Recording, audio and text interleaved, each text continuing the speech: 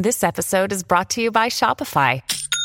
Forget the frustration of picking commerce platforms when you switch your business to Shopify, the global commerce platform that supercharges your selling wherever you sell. With Shopify, you'll harness the same intuitive features, trusted apps, and powerful analytics used by the world's leading brands. Sign up today for your $1 per month trial period at shopify.com/tech, all lowercase. That's shopify.com/tech.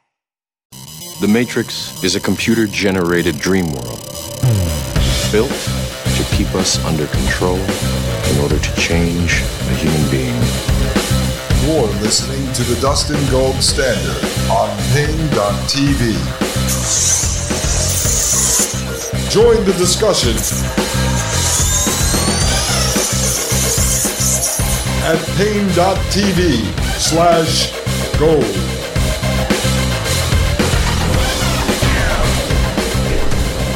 All right, ladies and gentlemen, this is Dustin Gold with the Dustin Gold Standard right here on Pain.tv/gold. How is everyone doing out there today, folks?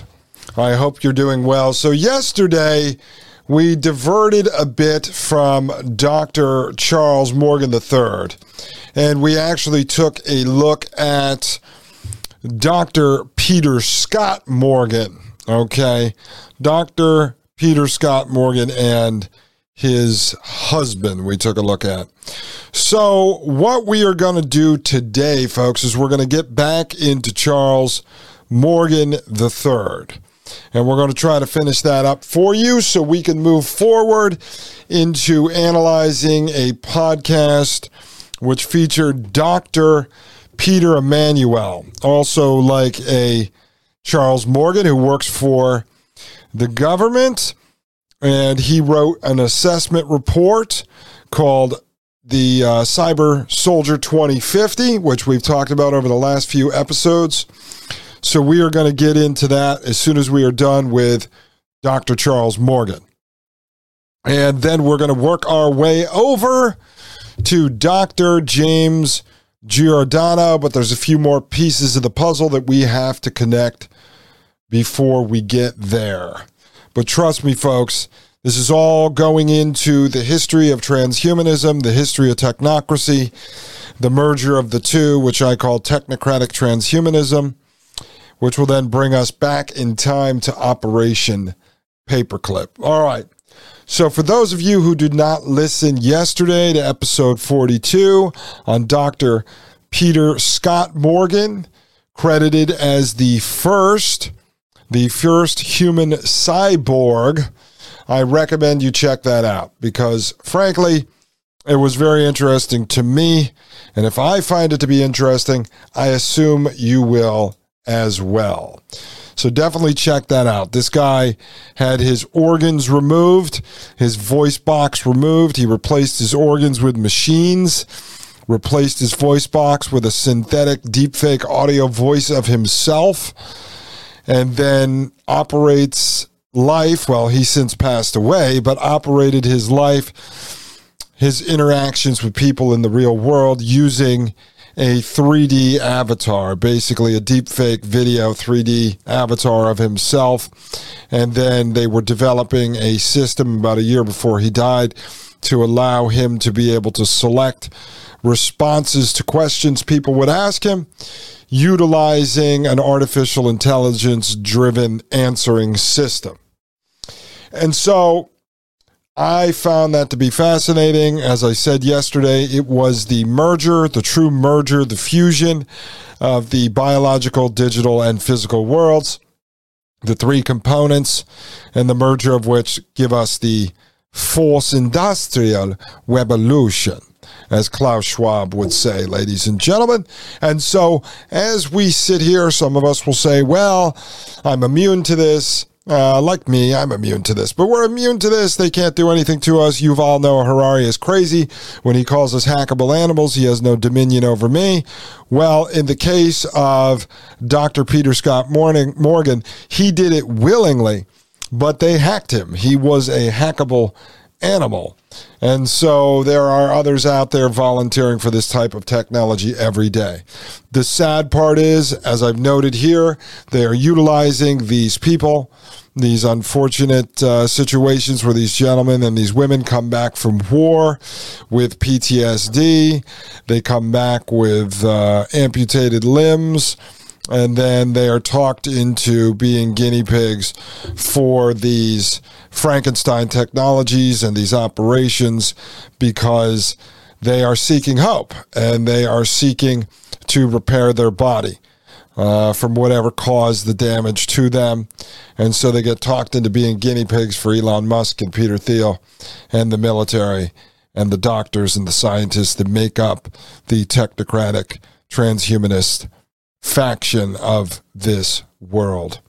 All right, there was someone who had written me, maybe it was Paige on Paine.tv/gold. I believe it was a public statement. I don't have it up in front of me because it was on my phone, and my iPhone 13 is used as the camera. It actually works better than my expensive webcam. So Paige said on there, the more she listens to the Dustin Gold Standard, the more she realizes that these elitists, these wardens of the prison planet, these technocratic scientists and engineers, these transhumanist weirdos are developing this darkness run by Satan or run by Lucifer or whatever you want to call it to build this fake world around us and offer us anything that is an alternative to the natural world, to God's world. And as she said, she believes that this is in fact end times. This is not a religious show.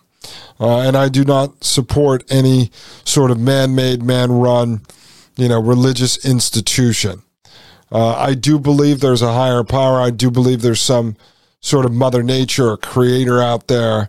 I have my own beliefs when it comes to religious philosophy, which I'm probably never really going to state on the show publicly because that's not the purpose of this show. But I do believe there's some higher power. I think things just work too perfectly, too in sync, from everything that happens within our bodies to the way babies are made, to the way we interact with the environment, to the way the planets work, to the way the earth works, all of the systems, the water, the tides, the sun, the moon. I think it's all too perfect. And so I refuse to believe that that is all engineered by man. And so I look at the technocrats and the transhumanists as nothing more than hackers, pirates, and hijackers of humanity and of natural life. They are not creators. They are not gods. They can't even play God because if they were, they could snap their fingers and create anything they want. Instead, they focus on hacking humanity and hacking natural life. I've talked about this before, but I just want to lay it back out there so you understand where I'm coming from and my personal philosophy on this stuff. Although it doesn't matter as much, I'm just trying to present the information to you as the technocrats present it to the world. But yeah, I believe they're hackers, they're hijackers, and they're pirates.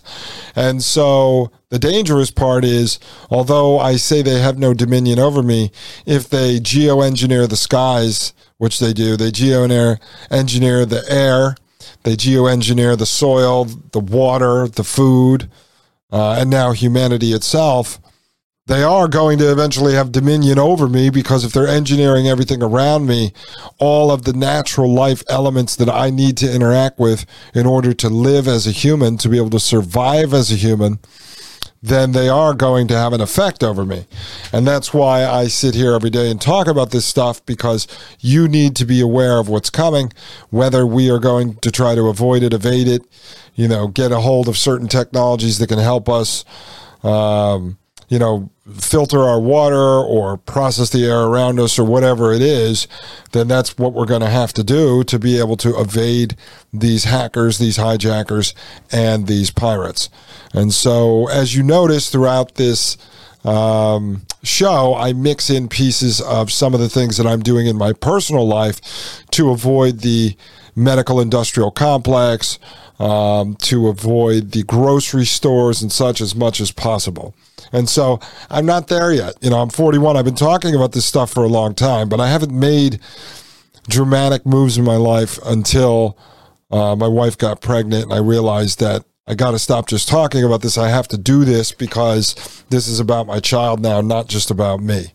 And so I find it to be quite strange that a lot of these people that are influencing the society, that are in positions of social engineering, that are in positions of power when it comes to forming the prison planet, building the future metaverse, working on brain chips, working on the merger of man and machine. A lot of these people don't even have children. So you say to yourself, they're making decisions for the now.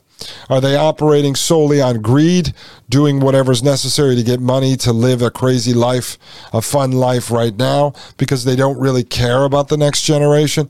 I don't know. I mean, that's inside them. We can only try to understand where these people are coming from. But some of the Frankenstein technology and the disgusting things that they're involved with, it sort of leads you to no other place to believe, other than to believe that they really don't care about the next generation.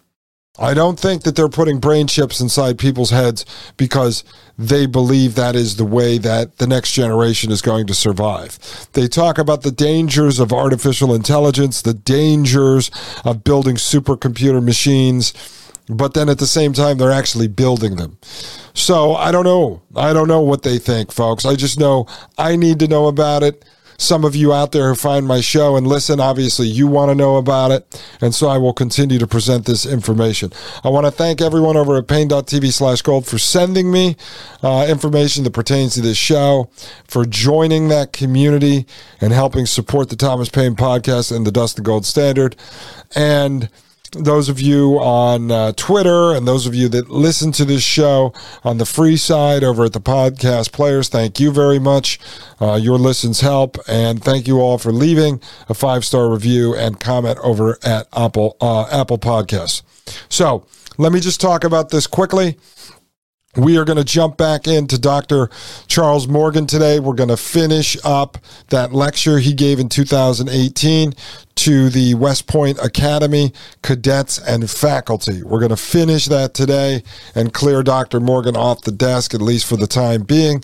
Then we are going to move over to the Cyborg 2050 Super Soldier document that we started to review, and I'm going to begin to review that document alongside this podcast, Left of Boom, I found, where Dr. Peter Emanuel, one of the authors, most instrumental in writing that paper for the government, a podcast he was on where he explains what they talk about. So we're going to go between the paper and the podcast, and that's probably what we're going to get into tomorrow as well, and then finish that up. And then there's a second podcast in that series that also talks about super soldiers. We're going to get into that, and also this document on China's super soldier program. And the reason why I want to get this out of the way is so that you have a clear understanding of what the government is currently doing. The Frankenstein doctors like Dr. Charles Morgan III, like Dr. James Giordano, like Dr. Peter Emanuel are working on, the problems they're trying to solve for the military and the Department of Defense and the CIA and the intelligence community at large. Because then, as we loop back to Joe Biden's transhumanist executive order, I think a lot of that will make more sense to you. And you will have a very clear understanding of what we're already doing. So a lot of stuff in the Biden executive order are things that are already happening. It's almost like the executive order, when I read it, was saying this is where we're going, but in reality, it's already where we've been. It's already where we are. And so it just defines the future further. But as you see through the synthetic womb technology that we had to review, as you see through the designer babies, the CRISPR-Cas9 gene editing, DNA splicing, as you see through Internet of Things, Internet of Bodies, Internet of Senses, smart cities, as you've seen through the Neuralink brain chip and other connected companies to the brain chip, as you've seen through the programs that Peter Thiel's working on in cooperation with the government, his companies like Palantir, Clearview AI, Ambrosia and such, as you've seen through all of this stuff we've covered up to this point, a lot of what's in Biden's executive order is already being done. Okay, it's already being funded. The CIA, through its venture firm In-Q-Tel, has already invested in 500 Silicon Valley companies. So as you're seeing now, and as we approach Biden's executive order, you see why I didn't jump into it when it came out 2 weeks ago, because I said, all right, now we have to accelerate the show. I've got to show them all the military super soldier stuff.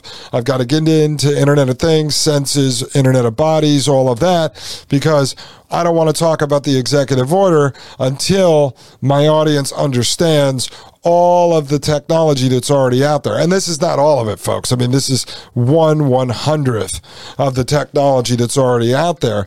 But I want you to see that the executive order doesn't set into motion technocracy or transhumanism. The executive order just sums up the technocratic and transhumanist elements in which we are already working on in both the public and the private sectors, of which you already know are one in the same. Ladies and gentlemen, we'll be right back, and we're diving right into Dr. Charles Morgan III, and we'll finish that lecture up for you. Ladies and gentlemen, I am Dustin Gold. This is the Dustin Gold Standard, and you are listening to Pain.tv/gold. You're listening to the Dustin Gold Standard on Pain.tv. Join the discussion at Pain.tv/gold. You're listening to the Dustin Gold Standard on Pain.tv.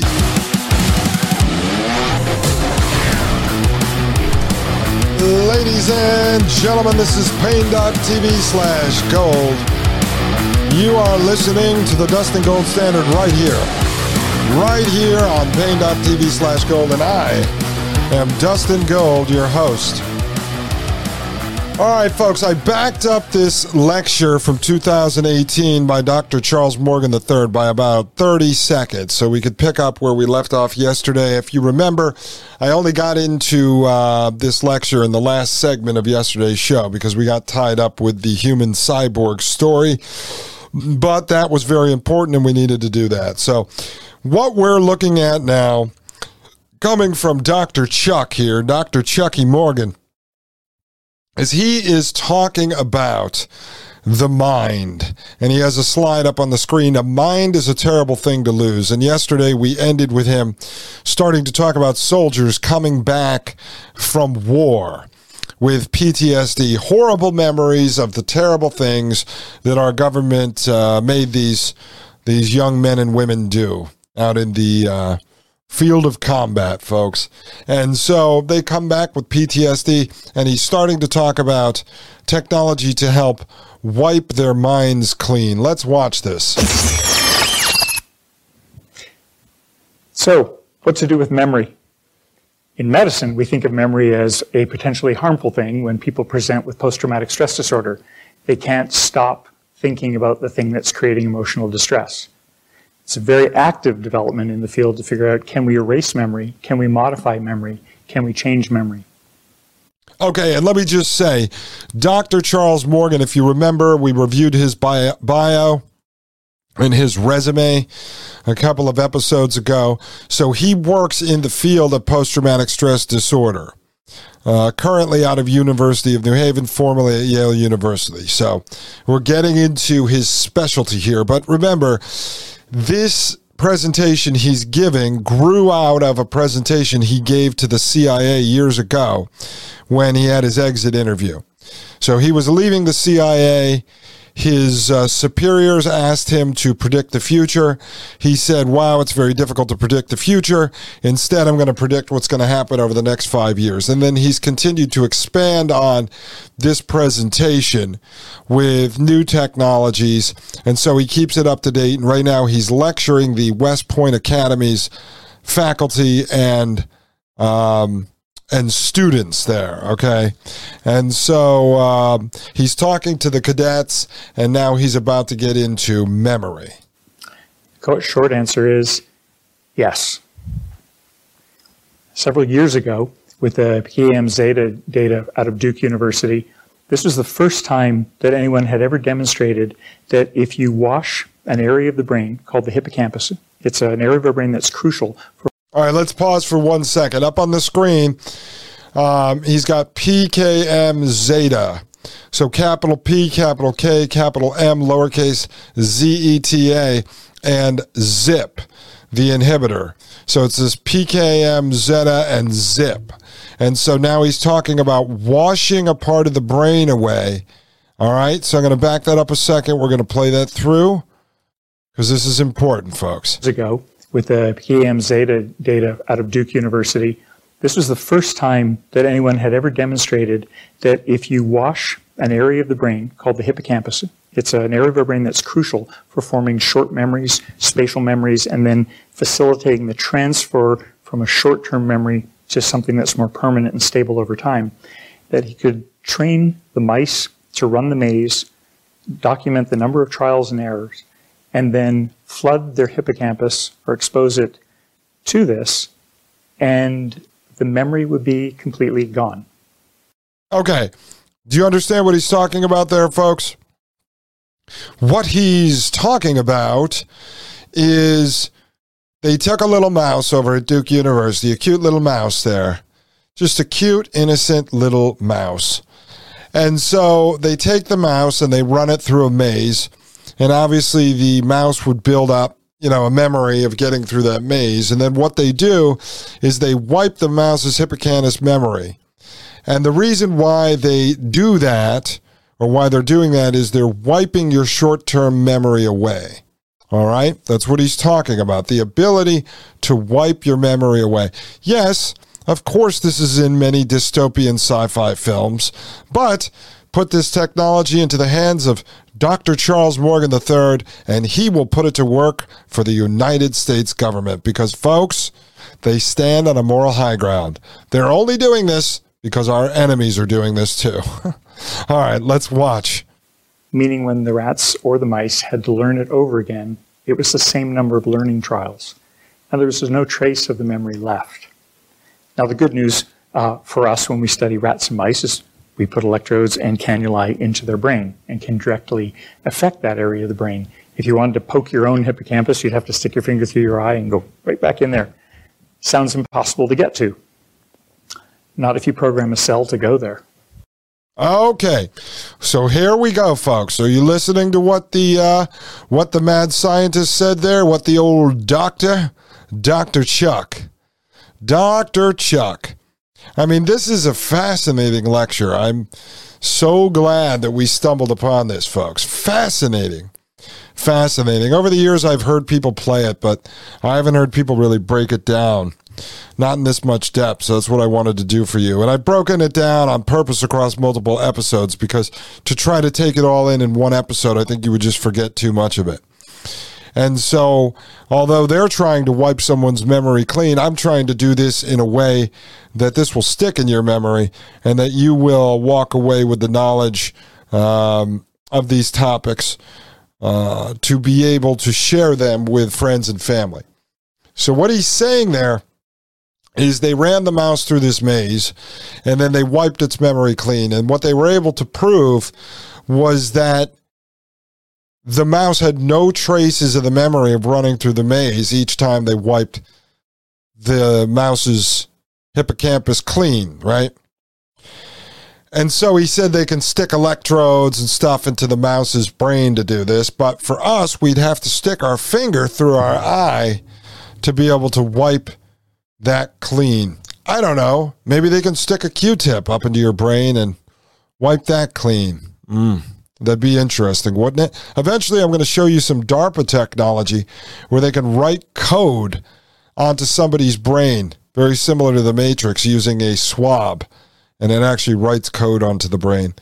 Quite interesting. I was warning family and friends the entire time COVID-Land, the high school theater production, was in high gear, during its peak season of that wonderful play, not to go get a probe put into their brain, but people didn't want to listen. So I don't know what they really did. But anyway, what he's saying now is rather than being able to touch the hippocampus with your finger through your eye, they can get to a human's by injecting a cell. Now remember, as we reviewed this in episode 41, I believe, he was talking about the ability to inject someone in part with a stem cell that he says they can program to do anything. And they program the cell to go into your body, wherever they want it to be. So say it was going to be behind your eye. And then they can activate the cell using some kind of, an audio signal, a sound wave. And so then your brain picks it up and boom, it activates the cell. And then the cell is going to do whatever it is they want it to do. So let's say they program the stem cell to store inside of your stomach. And then when they trigger it, they want it to give you stomach cancer, or they want it to give you a diarrhea, or whatever it may be. They can just blow a dog whistle, and as long as that whistle is programmed to the right frequency, that your brain picks it up and activates the cell, then that's what will happen. All right, so now he's talking about accessing your memory via the hippocampus using a cell that they put into your body. It's amazing. I mean, the government can do this, ladies and gentlemen. Fantastic stuff, is it not? Remember, this is coming out of supposedly Duke University. And if I went and looked into each one of these, I know I would find government funding behind them, because it's pretty much how all these guys are funded. Just like Charles Morgan and the stuff he's doing over at University of New Haven are being funded by government grants. All right, let's continue. So if you decide you wanted to program something that would selectively release PKM zeta after your meeting with someone, they probably would have no memory of it. Okay. Did you understand that? All right, let's back that up for a second, play it again, and then we'll break it down. To program something that would selectively release PKM zeta after your meeting with someone, they probably would have no memory of it. Okay, so what he's saying is, one more time, folks. One more time. Let's hear that again. Right back in there. Sounds impossible to get to. Not if you program a cell to go there. So if you decide you wanted to program something that would selectively release PKM zeta after your meeting with someone, they probably would have no memory of it.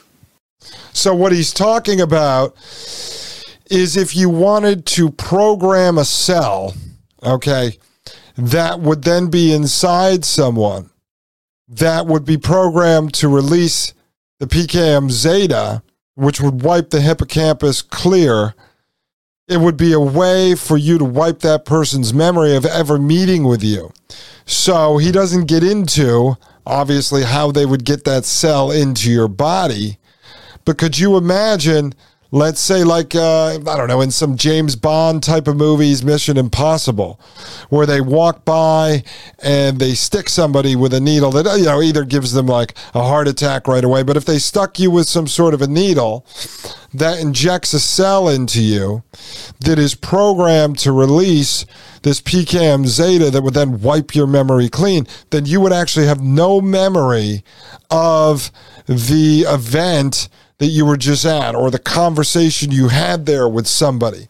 And so if you couple that with the technology that he talked about a couple episodes ago, where they could literally trigger that cell to release this PKM zeta using some sort of a sound wave. So let's say, I don't know, you meet with some spy, he gets some information from you, and then you go out to your car and you get an Amber Alert on your phone, and it goes beep, beep, beep, beep, beep, and that Amber Alert triggers the cell inside you to then wipe your memory clean of that meeting that you had. It's just totally gone. Oh, it's good to know the government has this, folks. They do this in order to protect us. It's all under national security.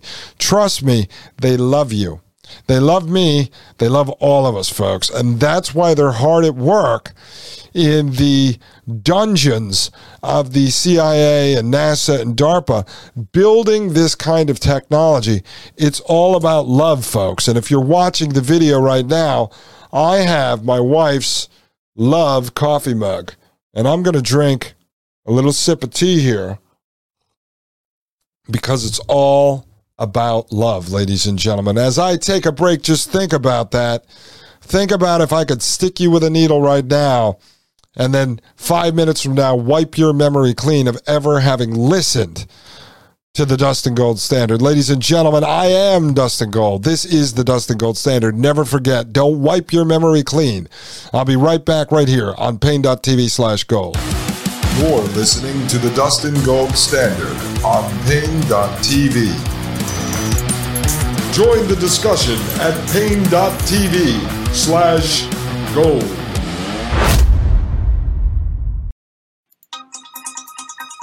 You're listening to the Dustin Gold Standard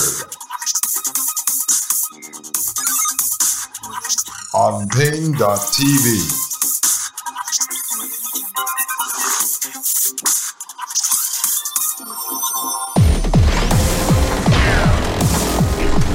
All right, ladies and gentlemen, I forgot, folks. My memory has been wiped clean. This is Dustin Gold with the Dustin Gold Standard right here on Pain.tv/gold. You know what's amazing about this lecture? I mean, many things, but one of the things that's really amazing about this, folks, is that the CIA was employing this guy as an intelligence officer. And so as he's leaving, I told you in his exit interview, they ask him to basically put this presentation together. And then he modifies it and he goes out and he gives the presentation to, let's say, the West Point Military Academy cadets and faculty where he's giving this lecture to. And so this guy gets paid, really, in part, to analyze this type of technology and come up with all the nefarious things that our enemies can do with it, actually what our own government could do with it, because that's the whole point of this, considering the fact that they're actually funding the development of this technology through the public and private sectors and then also through academia. And so you say to yourself, this guy gets paid to do this for the Central Intelligence Agency. Well, what if we had a CIA, the Citizens Intelligence Agency, which is kind of what I'm trying to do over here, what Mike has been doing at the Thomas Paine podcast and at Pain.tv/gold for the last couple of years, building the Citizens Intelligence Agency. So as I'm out in the public, I've told you, I try to gather intelligence everywhere I can. I happen to be in an area where, I don't know, 90% of the people probably work for the government or a company that's floated by government contracts. So I'm able to pick up information from geneticists all the way to the the department managers in the grocery stores on supply chain issues.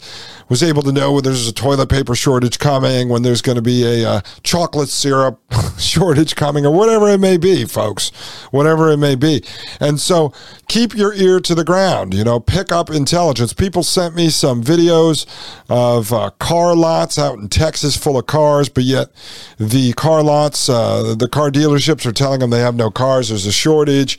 And then we were able to find out that some of those cars are waiting to get the computer chip. So keep your eyes and ears out for intelligence and then share it over at Pain.tv/gold or email me, gold@Pain.tv, and you're helping build this CIA, the Citizens Intelligence Agency. At some point, I'm going to expand on that idea. I've thought of it for several years. I'm trying to figure out how to make it bigger where we can share information. And this is the type of information that Mike used to share with his corporate clients. He's talked about that. He used to do corporate intelligence. So Citigroup that he worked for wants intelligence on certain companies or certain executives within companies to decide whether or not they're going to make investments in companies or they're going to give someone a loan, etc. And so it's the same thing here. You gain intelligence every day. You share it. It gets broadcast by someone like me or Mike or Maria Albanese, or you guys retweet it on Twitter or share it at Pain.tv/gold. And then we spread the intelligence around. And then the people within our community, the ones who are within the community that we're building, consisting of each other, even though many of us have never met face to face, we're sharing this intelligence, and each of us could use that in our respective lives for whatever reasons we so choose. But this is a Citizens Intelligence Agency. I mean, the presentation he's giving, is similar to a presentation I would give, much like the shows I give here, where I share the videos, the articles, the white papers, the technology, the investors, the politicians, the states behind this stuff, and then I make opinions based on my analysis on where they're going with the technology. I'm trying to warn you. I'm not trying to normalize this or desensitize you to it. I want to scare you. I want you to avoid the technology as much as possible. I want you to understand that this stuff is dangerous. I have nowhere to go with this other than to bring it to you. If I worked on the other side of this, in fact, at our baby shower last week, an engineer, family friend said to me, you know, I listened to some of your podcasts. Now, if you turn this thing around and you talked about the technologies the same way you do, but you actually promoted them and talked about how good they are, as you'll see this military.com podcast Left of Boom does, hosted by the managing editor Hope Hodge-Seck, when she's talking to Dr. Peter Emanuel and Dr. Diane DeUlias, she's promoting the technology. If I promoted the technology, this engineer told me, I could get all these sponsors and make all kinds of money off this show, but could I sleep at night? You know, would I be happy 20 years from now as I see the world pushed even further into the technocratic prison planet? Would I be able to sleep at night knowing that I was part of helping build that world? No, I would not be able to sleep at night. So that's why I don't do it. So the only way I'm able to share this information with a broader audience and try to help other people is by doing this podcast. Eventually, maybe if it gets bigger, if there's more people interested in this, I would love to go around and actually speak in person and meet some of you guys and be able to do lectures like Dr. Morgan, but not so that I could come up with ways that the government could harm people, kill people, genetically modify people, brain control people, but to be able to continue to warn regular people about these technologies and the nefarious purposes behind them so that regular people can avoid using them. I'd love to create sort of a kids-friendly version of this. A Mr. Rogers type of situation, not as creepy as Mr. Rogers, but, somehow be able to reach a younger audience and warn them about the dangers of the technology. And while it's here, we may have to live one foot in the matrix and utilize these technologies for work, to make a living or whatever, but then be able to live outside of the technological prison planet. So that's kind of the ideas I'm thinking about where I might go with this in the future. And so if you have any ideas about the type of people that would be interested in hearing more about this and what we're talking about, how to present this in other forms in order to sort of wake people up and introduce them to this in a way that they can understand it and appreciate it, feel free to let me know at gold@pain.tv. That's the email, or join pain.tv/gold, and you could direct message me on there. I'm pretty good with getting back to people. Sometimes the app has some bugs that I know Mike is working out with the tech company that programmed it. But I get back to people there and on Twitter or whatever. Share your ideas with me. How do we reach a bigger audience? What type of person are you? Why are you interested in this? And how we can shape this content to reach more people and make this stuff more palatable. All right, let's continue with Dr. Chucky Morgan, ladies and gentlemen. Here he goes. That's what's happening in the rats, right? So the technical challenge right now is, how do we get a cell in there to do that in a human? I can assure you they're working on that in non-human primates right now.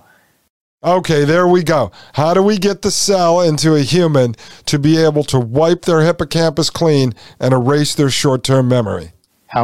What's the point specificity? Can we get it in there close enough to the hippocampus? Will those cells start reproducing in the next day, make enough of that stuff to wipe out a memory? Wow. So let me just read you something that he has up on the screen here. Hold on. I'm going to just play that back for a second. That's what's happening in the rats, right? So the technical challenge right now is, how do we get a cell in there to do that in a human? I can assure you they're working on that in non-human primates right now. Okay, so up on the screen, he has Volk et al. 2013 Nature, PKZ not required for hippocampal plasticity. Then he's got Lee et al. 2013 Nature. PRKEZ, I don't know, that's Perkez. Null mice show normal learning and memory. PKZ, overwriting learning memories 2014. And his last bullet point is viral mediated overwriting of memory. And so he keeps showing notes up on the screen that are his notes to remember what to talk about. It's like his PowerPoint presentation. And sometimes he doesn't go through those clearly. But he's talking about how they're working on a way to get that cell into, non-human primates right now so they can then trigger it to wipe their memories clean. I don't know, did you ever see the movie Memento? It's like a guy who wakes up every morning and his memory is wiped clean, and he's trying to solve the murder of his wife. Very interesting film. All right, let's continue. What's the point specificity? Can we get it in there close enough to the hippocampus? Will those cells start reproducing in the next day, make enough of that stuff to wipe out a memory? Wow. Related to this. Okay. So before he goes, let me just read you what's up on the screen here, folks. He's got a slide. It says October 1st, 2009. I don't know if it's 11.6 or 2.6, Roman numeral 2.6, nasal spray protects memory in humans. June 17, 2013, 2015. It's called 2015 ISRIB Integrated Stress Response Inhibitor, Enhanced Memory in Mice. And so it says potent small molecule inhibitor of the ISR that makes cells resistant to stress-induced phosphorylation of ELF2A. ISRIBs block the downstream effects and essentially restore the cell's translational capacity. Memory is protected. Now, the nasal spray is interesting because I've read about some technologies that DARPA's been working on to basically nasal spray, and then it writes a code onto your brain. Let me make a note because that I don't think I actually have on my show list. DARPA spray. And we'll cover that. Maybe I can pull that up and cover that tomorrow. All right, let's continue with this. Once you start thinking about memory, are chemicals that not only wipe out memory, but chemicals that enhance it. So if you want a better human camera, an individual who can just go see and remember everything, that's the direction that the research in this lane is taking to help people with Alzheimer's. How to give them memory back. So what's being actively studied are the few people on the planet who have hypermnesia. In other words, they remember everything that's ever happened to them. We're actively trying to understand how to unlock that and unpack that and figure out why it is their memory does seem to record and they retain everything they've seen. Okay, let's pause that for a second because I want you to think about this. So first he's talking about the ability to wipe someone's short-term memory clean through wiping the hippocampus clean. Okay. Now he's talking about the ability for someone to remember everything, this hypersensitive memory.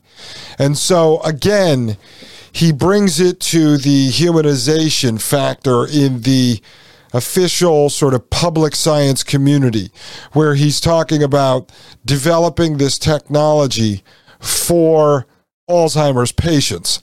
But again, folks, just always remember, the Alzheimer's patient, like the dementia patient, like the paraplegic, like the gentleman with ALS, those become the guinea pigs for the testing of the technology. So when he's saying they're trying to unpack sort of the DNA of the sort of freak person, the unique person who has a hypersensitive memory system, and then they can figure out what cut of that DNA is, then they can take that and fuse that into the designer babies they'll build and grow inside of the synthetic womb. So they could say, we want someone who could remember everything. Okay, let's take DNA color palette 7 and we'll inject that into the DNA.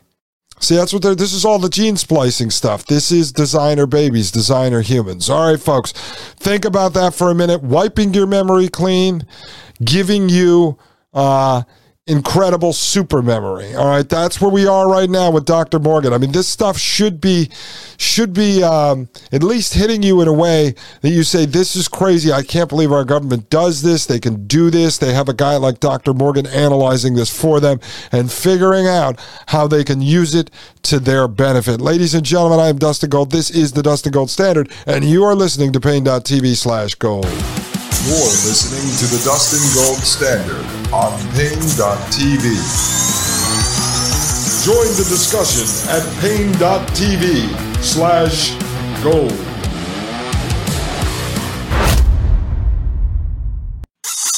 You're listening to the Dustin Gold Standard on Pain.tv.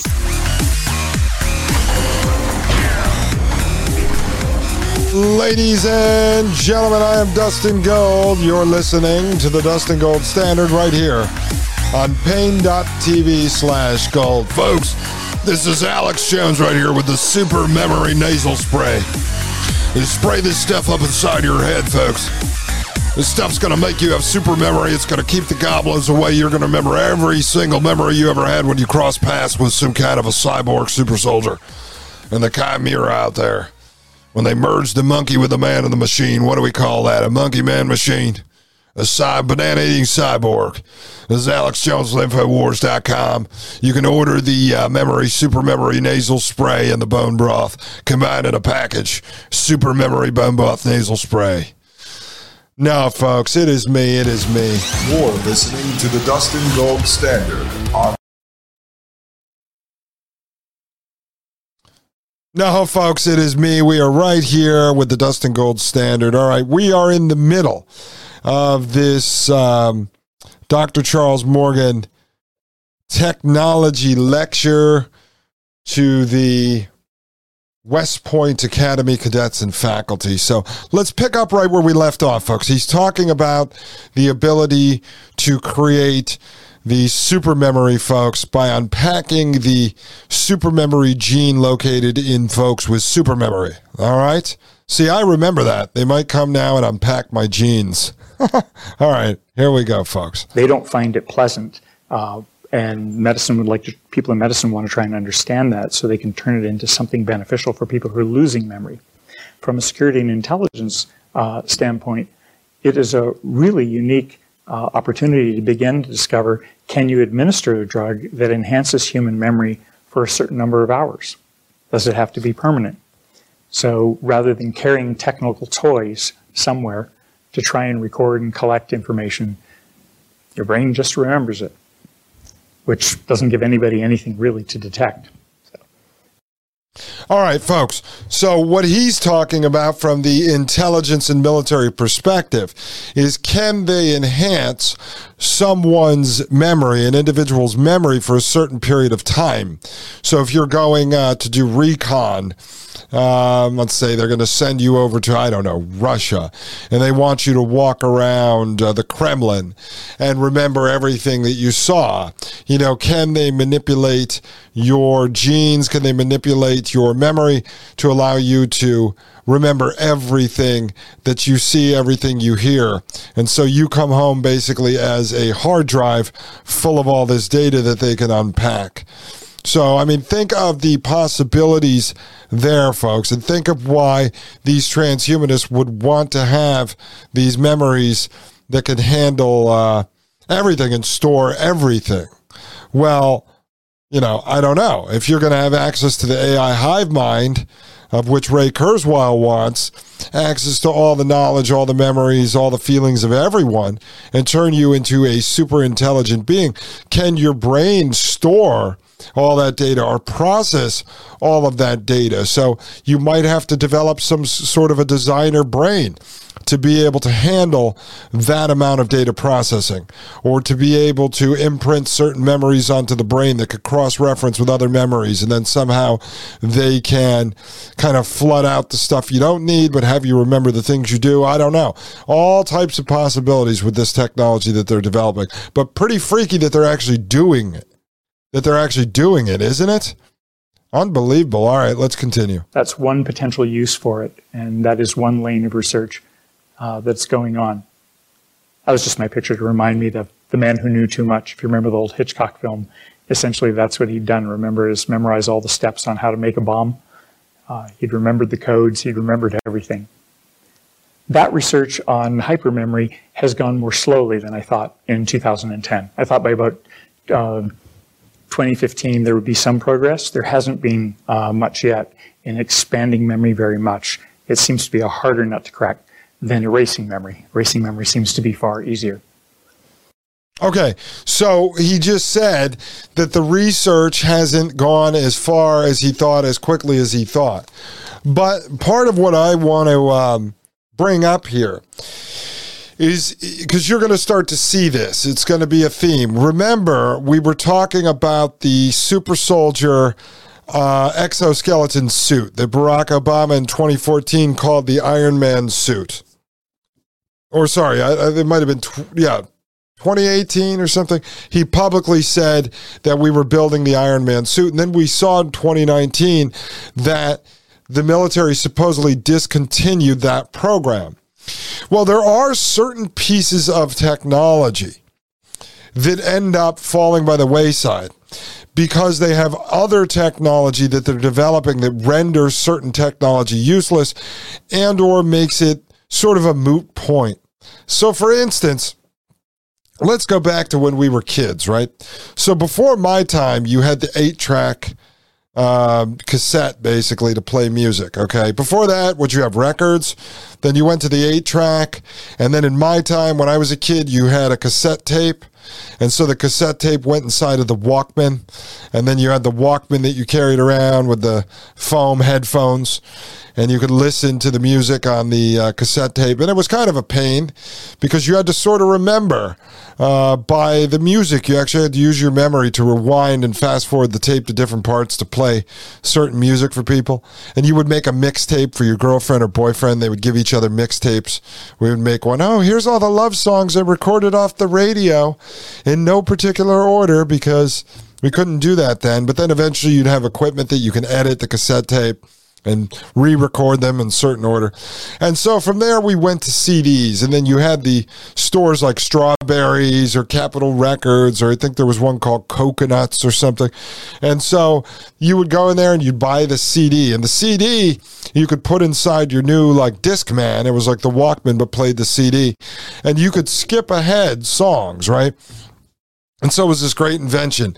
You go from the cassette tape to now the CD that you can skip ahead. I want to listen to song 4. I want to listen to song 8. They put bonus material on there. Some of them you could pop into your computer and it would open up like a bonus music video. And then, so people said at the time, I remember reading about this in a trade. It was kind of like a Wired magazine. They were now going to condense it down to what was like the size of a BB almost, like a BB that you'd put in a BB gun, like a little tiny bead. And basically you were going to buy the whole album on this bead, and then you'd have basically a new version of the Walkman to the Discman to the Beadman or whatever it was going to be called. And so you'd load all these BBs into the Beadman, and then you could shuffle them around, and you say, I want to listen to this album or that album or this album. And then what ended up happening was iTunes came out. And so Apple comes out with the, was it the iPod in the beginning? And so on the iPod now, you could go over to your computer, because at this point now, most people had personal computers at home. You could then plug your iPod into the computer. You could buy the music you wanted in iTunes, and then you could load up your iPod with the music you wanted to listen to. And in the beginning, I don't know what it stored, 50 songs, and it was 100 songs and 1,000 songs. And so eventually now you don't need the iPods because the music is on your phone, right? Now you can beam your phone over to your Bluetooth, player, Bluetooth earphones or whatever.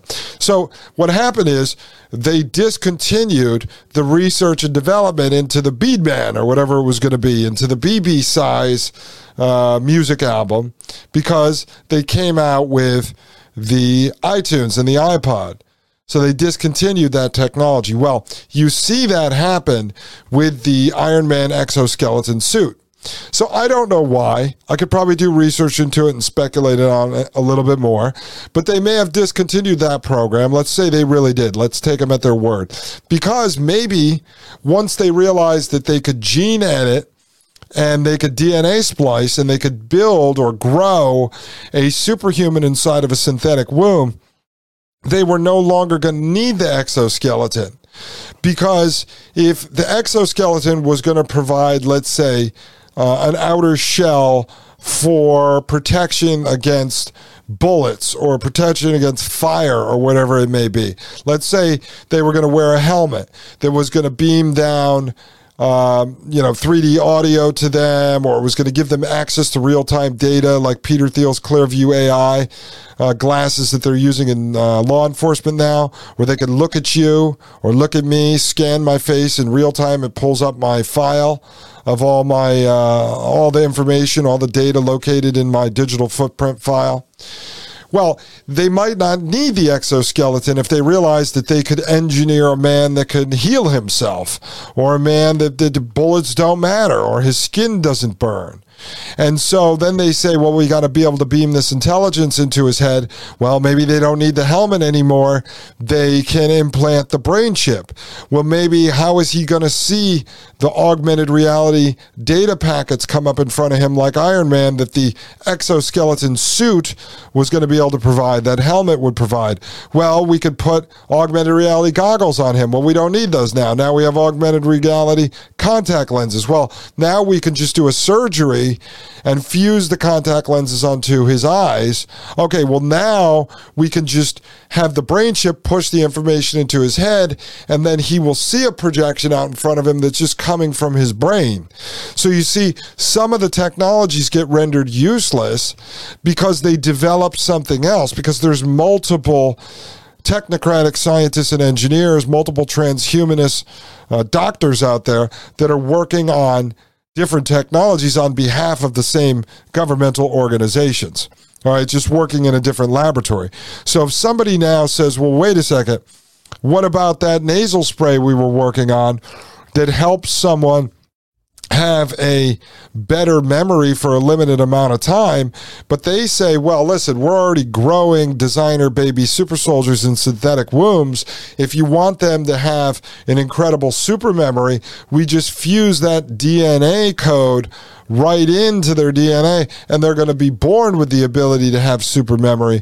We don't really need to do the nasal spray anymore on some weakling soldier like we discussed in the, I think it was a BBC article, that former four-star general who called the soldiers weaklings. And so you'd have to equip them with special vaccines to take their fear away, to take their fatigue away, to take their regret and the remorse away. And so if you can remove those things right in the DNA editing, you no longer need a nasal spray to enhance, let's say, my memory, because you already have a super soldier that you built and then you grew, you designed, you engineered, and you grew in a synthetic womb. He doesn't need the nasal spray because you already designed him and engineered him to have super memory. You see how that works? So that kind of technology may be removed, and even somebody like Dr. Charles Morgan, because these programs are compartmentalized, he may not even know that that's why they're not developing it anymore. I mean, he may suspect because he has access to a lot more information than you or I do, but he may not know for sure. It may be some classified program that they said, we closed that down, but he can't know that we've already done DNA splicing, or we have injection shots that the stem cell could go in, go to the hippocampus, change its format, and give the person super memory. See what I'm saying? So he may not know about it, but this stuff happens all the time. There's technologies that come and outpace a current technology, or they find a better one, or they have some disruptive technology that comes into play that renders another useless. All right, so that's how that works. Ladies and gentlemen, think about that. Store it in your memory bank. When we come back, we're going to work our way through Dr. Charles Morgan. We're finishing this up today. Ladies and gentlemen, I am Dustin Gold. This is the Dustin Gold Standard, and I will be right here, right back on Paine.tv/gold. You're listening to the Dustin Gold Standard on Paine.tv. Join the discussion at Paine.tv/gold. listening to the Dustin Gold Standard on Pain.tv. Ladies and gentlemen, I am Dustin Gold, and this is the Dustin Gold Standard, folks. I hope you lock that into your memory.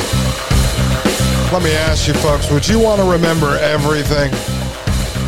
I don't know about that, but, you know, according to the brain chip, they'll be able to just beam this information down into your head. So what is there really to remember?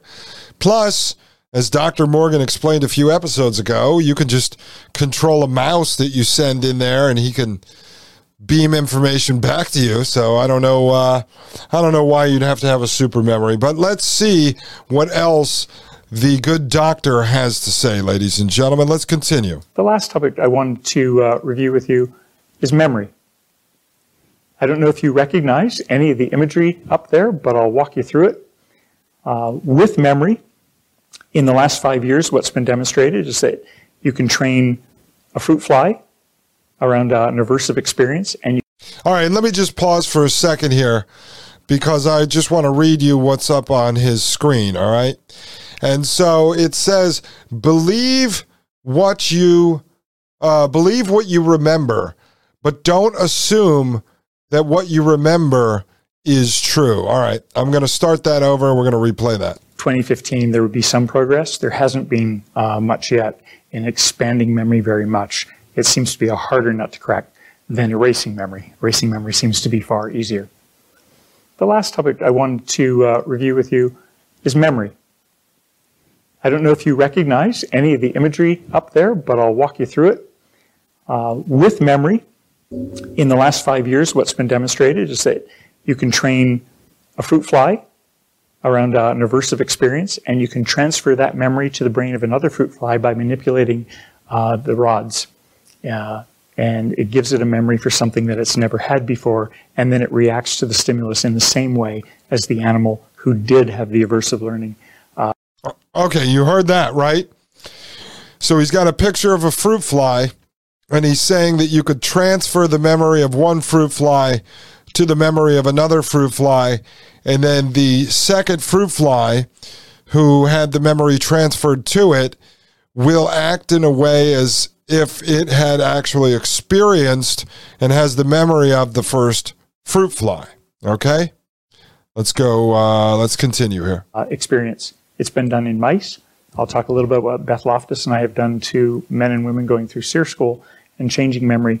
And I put the last slide up because this is in flatworms, and this came out 2 years ago, that memory really is something beyond what we typically understand in flatworms. You can cut their head off, and their body still remembers stuff.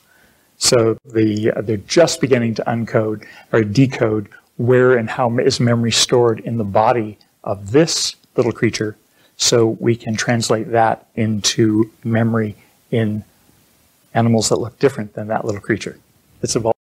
Oh, okay. Pause there for a second. So the mad scientist, the transhumanist technocratic doctor, Charles Morgan, he's now showing this flatworm, and he's saying you could cut the head off of a flatworm, and its body will still have memories even without its head.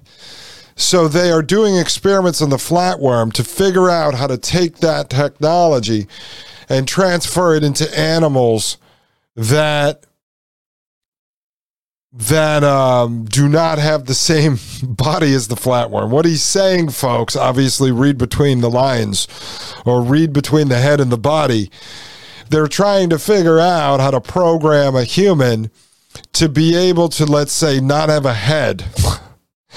And the body will still remember information. Remember, I told you that they are working on, and Dr. Morgan even admitted it here, technology to store data inside of DNA. And so, as again, because they don't believe that humans are the construct of a creator, humans are merely guinea pigs to be experimented on. That's what he's saying. Read between the lines. They want to figure out how to take the flatworm natural technology when its head is cut off, that its body has memory, and work that, infuse that into some type of human. And you know now, with all the technologies we reviewed here, like CRISPR, DNA splicing, gene editing, and stuff, that obviously that's what they're working towards. All right, let's continue. For a very interesting reason. So this is in 2009, using light, they transferred memory. You can turn things on and off using light in animals to activate the hippocampus, turn memory. Okay, and so what he has up on the screen, it says 2009, using light, scientists create fear-conditioned memories in a fruit fly by optically controlling dopaminergic neurons. All right, I apologize, folks. I'm not a scientist. Some of these words, it's the first time I've seen them. 2013, using light to turn cells on and off, scientists create fear-conditioned memories in the hippocampus of mice.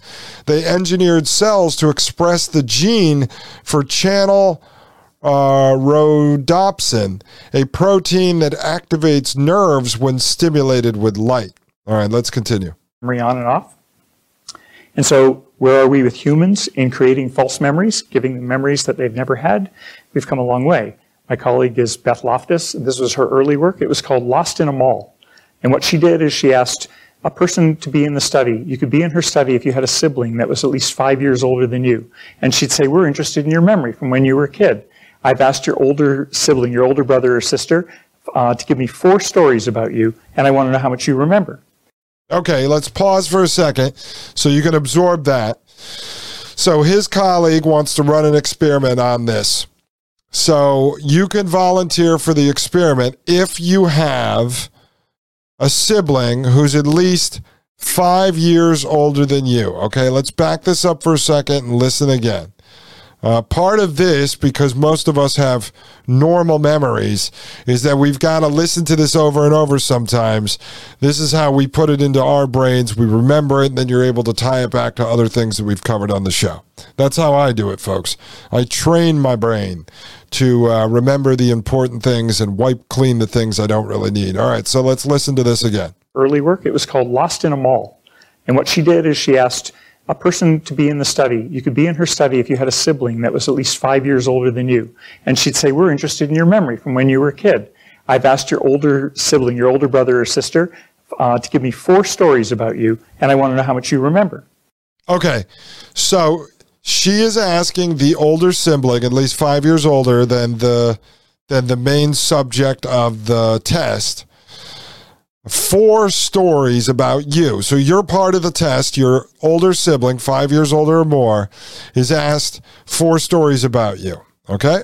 What people didn't know is that there were 4 different stories. One of them was fake. And she wanted to see how long it would take for them to adopt a false memory. Okay. So, quite interesting there. Quite interesting. So, as she, the doctor, let's say I'm the doctor, okay, you listening, you are the subject of my experiment. You have an older sibling, 5 years older than you or more. I, the doctor, ask your sibling for 4 stories about you. They give me 4 stories. I come back to you in a room, okay, and I say to you, okay, here's 4 stories that your brother, your sister, whatever, gave to me about you. But I'm going to give you 3 real stories, and I'm going to give you a 4th story that's fake, all right? And my experiment is to see if I could transfer that fake story into your head and if you'll adapt it as reality, all right? Let's continue. To give me 4 stories about you, and I want to know how much you remember. What people didn't know is that there were 4 different stories. One of them was fake, and she wanted to see how long it would take for them to adopt a false memory. The quick answer is, after 2 interview sessions, 30% of the subjects believed that they remembered the person who'd found them when they were lost at a mall, and actually argued with the researcher about whether or not the memory was true or not. And that's how I met her, and we decided to get together and run up to Wow, let's play that back for a second. So you heard him. Okay, so it's the Lost in the Mall experiment. So the fourth memory, it looks like what he's talking about, is that she would have a story about the time that you, or I would as the doctor, I would tell you about the time you were lost in the mall. And let's just get this again. He says that 30%, I believe, actually after 2 sessions, buy into it. All right, let's continue. We're interested in your memory from when you were a kid. I've asked your older sibling, your older brother or sister, to give me 4 stories about you, and I want to know how much you remember. What people didn't know is that there were 4 different stories. One of them was fake, and she wanted to see how long it would take for them to adopt a false memory. The quick answer is, after 2 interview sessions, 30% of the subjects believed that they remembered the person who'd found them when they were lost at a mall. Okay, so after 2 sessions, 30% of the subjects, so 30% of the subjects actually believed the story and remembered the person who rescued them after they were lost at a mall. This is not creepy at all. I'm glad our government is spending money on this, folks. Let's continue. And actually argued with the researcher about whether or not the memory was true or not. And that's how I met her, and we decided to get together and run up to Brunswick to SEER School and try a memory experiment. This was our design. Okay, so up on the screen now, he has a slide.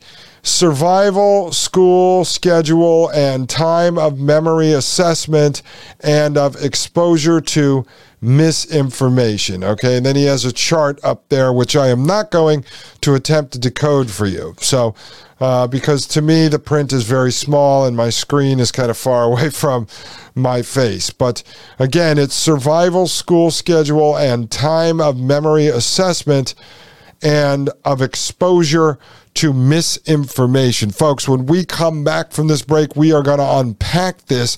Let's see what the good doctor, the mad scientist, Dr. Charles Morgan III, has in store for us, ladies and gentlemen. Manipulating the mind. Everything this guy is into is controlling other people, controlling animals, controlling memories, injecting genes and cells inside of people.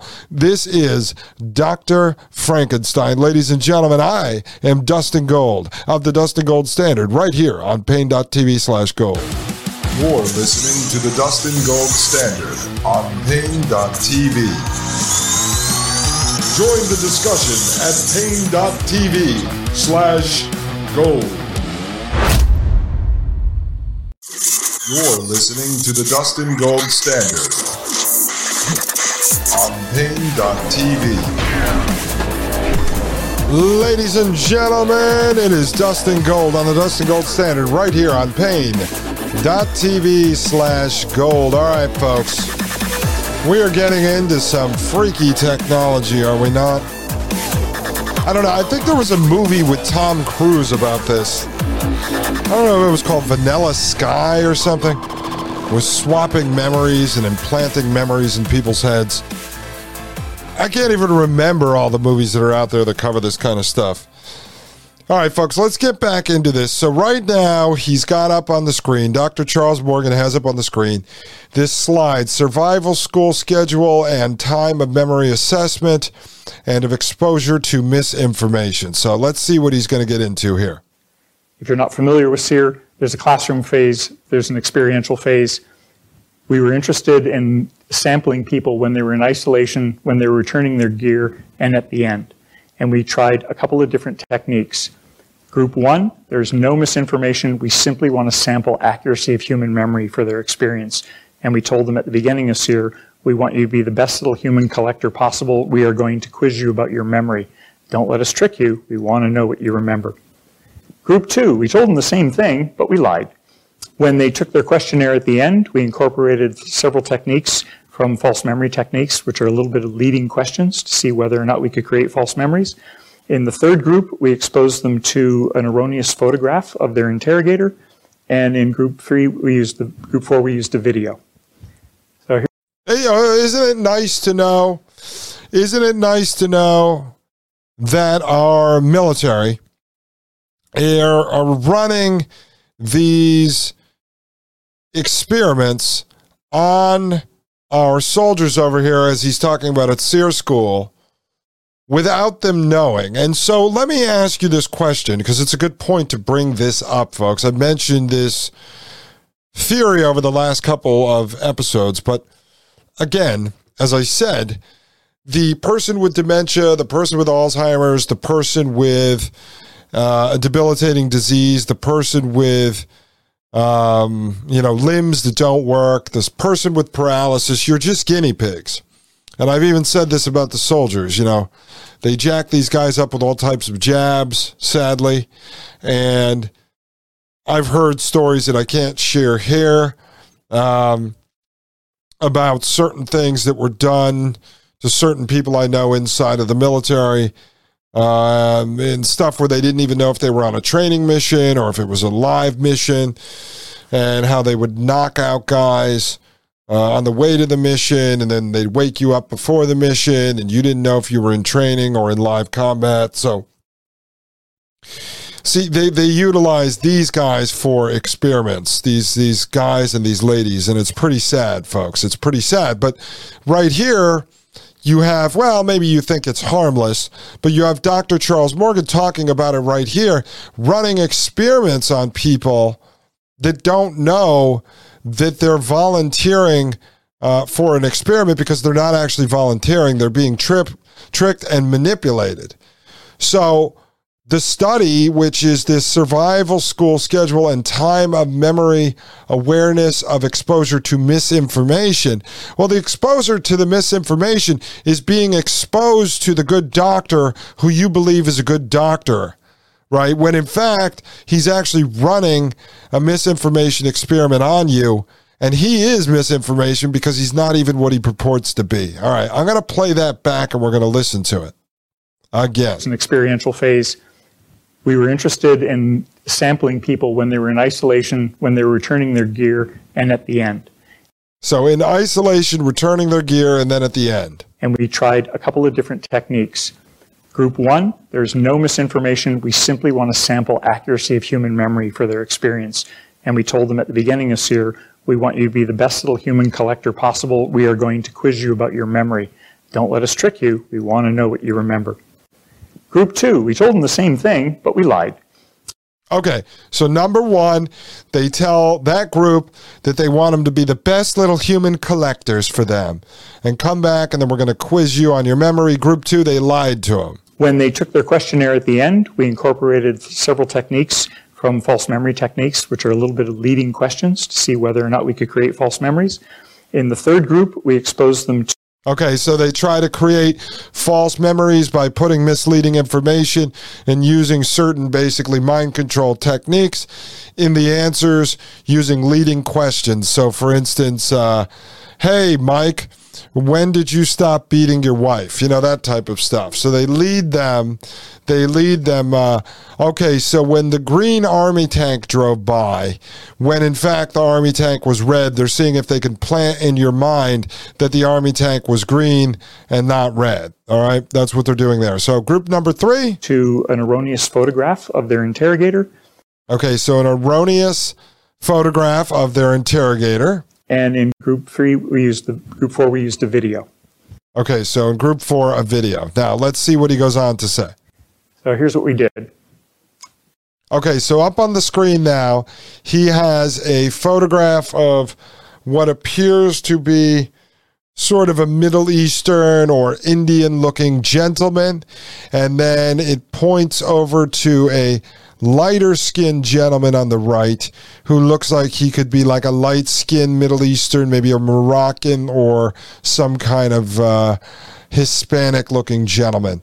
And it says up at the top of the screen, the false memories created in soldiers caused 85% of students exposed to person on the left to identify person on right as their interrogator. So what it's saying is 80% of the students exposed to person on the left to identify person on right. So they're exposed to the Indian, dark-skinned, Middle Eastern-looking gentleman with the mustache on the left, but then they identified the one on the right, the lighter-skinned gentleman, as their interrogator. Let's see what he says. By exposing them to a photograph after they had been interrogated and placed in isolation stress, it could change them from this guy to this guy.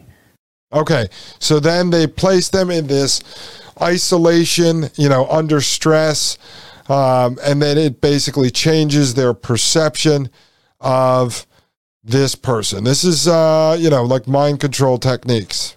48 hours later, on who they would identify in the lineup, their level of confidence was an 8 out of 10, that was the person they had met. Okay, so their level of confidence was 8 out of 10. When they said, "Are you sure that's the guy?" they said, "Yes." Okay, do you believe that? Well, I'm 80% confident in that. I mean, are you guys 80% confident that this show today, the Dustin Gold Standard, was a great review of the 1968 World Series game?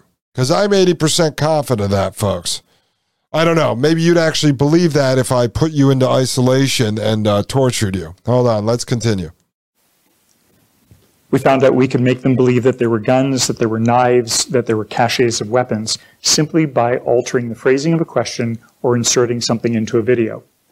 Okay, so now up on the screen, it says licked by Pluto, okay, and it's a photograph of Pluto the dog. So he's saying that they could make them believe by inserting a photo that they saw a cache of weapons and such. Okay, hold on. I'm going to back that up. We're going to re-listen to that and then run right through it. Here we go. To this guy, 48 hours later, on who they would identify in the lineup, their level of confidence was an 8 out of 10, that was the person they had met.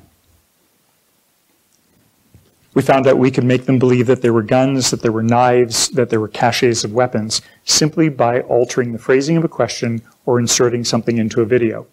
I'll give you an example. If we said, "Did your interrogator wear a weapon? If so, please describe it," we only got about a 2% endorsement of the presence of a weapon in the interrogation. Okay, so this is important now, because he's talking about manipulating the mind. He said if the question was, "Did your interrogator have a weapon? If so, please describe it," only 2% went in the direction of the weapon. Phase. If we said, "When you were being interrogated by your interrogator and the guy with the weapon interrupted the interrogation, what did they argue about?" We didn't care what the answer was. We'd ask another question. They'd describe the weapon worn by your interrogator. It jumped to 30%, would tell us the type of firearm that they had seen in the interrogation booth.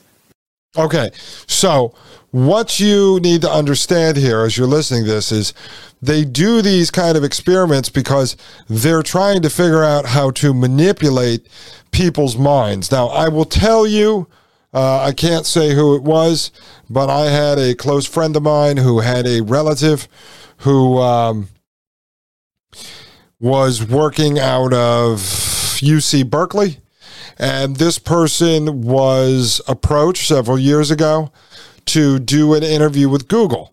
And so they went over to Google. Their expertise was reading brain scans. And so they went over to Google. Again, folks, this is part of the Citizens Intelligence Agency here. This is why talk to people and pick their minds, folks. Grab that important information. And so they read brain scans. And so they went over to Google, and what Google was actually doing, the job that they had applied for, not even knowing the full aspects, they were invited to come to this interview, was to read brain scans for Google on a mind-reading, mind-control, mind manipulation program. I poked around back then. I saw there was some connections to this to the CIA. They had asked for my advice through a mutual friend, and I said, it all depends. If you want a life in the CIA, if you want to be like Dr. Charles Morgan here, then go for it. That's your career. Or if you don't want to have to worry about being whacked later on because you have too much information that they do not want to get out, then I would try to figure out how to back out of this as quickly as possible. Say that you've decided to move, you are getting out of the field or whatever it may be. So what he's talking about right here is the ability to manipulate the mind, and then what they'll do is they'll try to streamline this process and then adopt it into some type of, a larger scale technology, okay? Because they're not going to sit here and manipulate people's minds with question and answer inside of an isolation room. All right, I'm rolling this back a few seconds. We're going to play this through. Interrogator and the guy with the weapon interrupted the interrogation. What did they argue about? We didn't care what the answer was. We'd ask another question. They'd describe the weapon worn by your interrogator. It jumped to 30%, would tell us the type of firearm that they had seen in the interrogation booth. Okay, so now they're planting a memory into your head by asking the question, when the man with the gun interrupted your interview with the interrogator, right? So now they planted a weapon into the room that was never there. Then they come back and they say, because they know that you're looking at everything, or they're looking, so they believe what you're saying is accurate. Then they come back and they say, okay, what kind of weapon did your interrogator have? 30% of them actually believe the interrogator had a weapon, whether they did or did not, right? So they plant that in the head. The interrogator does not have a weapon. Now they planted it that he does, and they got 30% of the people to describe the weapon as if it actually existed. All right, let's continue. Which is a security violation, right? There weren't any. We got to record them. But with one question, we could do that. When you sample with a few more, you can actually increase the sample. So when we increased the stress at SEER, we found that instead of a 30% rate overall, we could create false memories in nearly everyone. That was in 900 people. Okay, so now he's saying they increased the stress levels of the people in the interrogation. And earlier he talked about isolation after the interrogation. So you increase the stress levels, then you go back and you basically run the test again, and they could plant that memory of the gun being there, even though it wasn't there. And basically 100% out of, what did he say, 900 people? 100% out of 900 people bought into that. All right, I'm going to just play that back one more time so you can listen to the whole thing. We didn't care what the answer was. We'd ask another question. They'd describe the weapon worn by your interrogator. It jumped to 30%, would tell us the type of firearm that they had seen in the interrogation booth, which is a security violation, right? There weren't any. We got to record them. But with one question, we could do that. When you sample with a few more, you can actually increase the sample. So when we increased the stress at SEER, we found that instead of a 30% rate overall, we could create false memories in nearly everyone. That was in 900 people. You hear that? So they increased the stress level and they could plant more false memories. Ladies and gentlemen, I have planted no false memories in you today. I am only planting the truth into your mind so that you could make the right decisions as you navigate this government-controlled prison planet. Don't let them push this misinformation into your head. Don't let them put the propaganda and the brainwashing into your brain, folks. Don't let them wash your brain.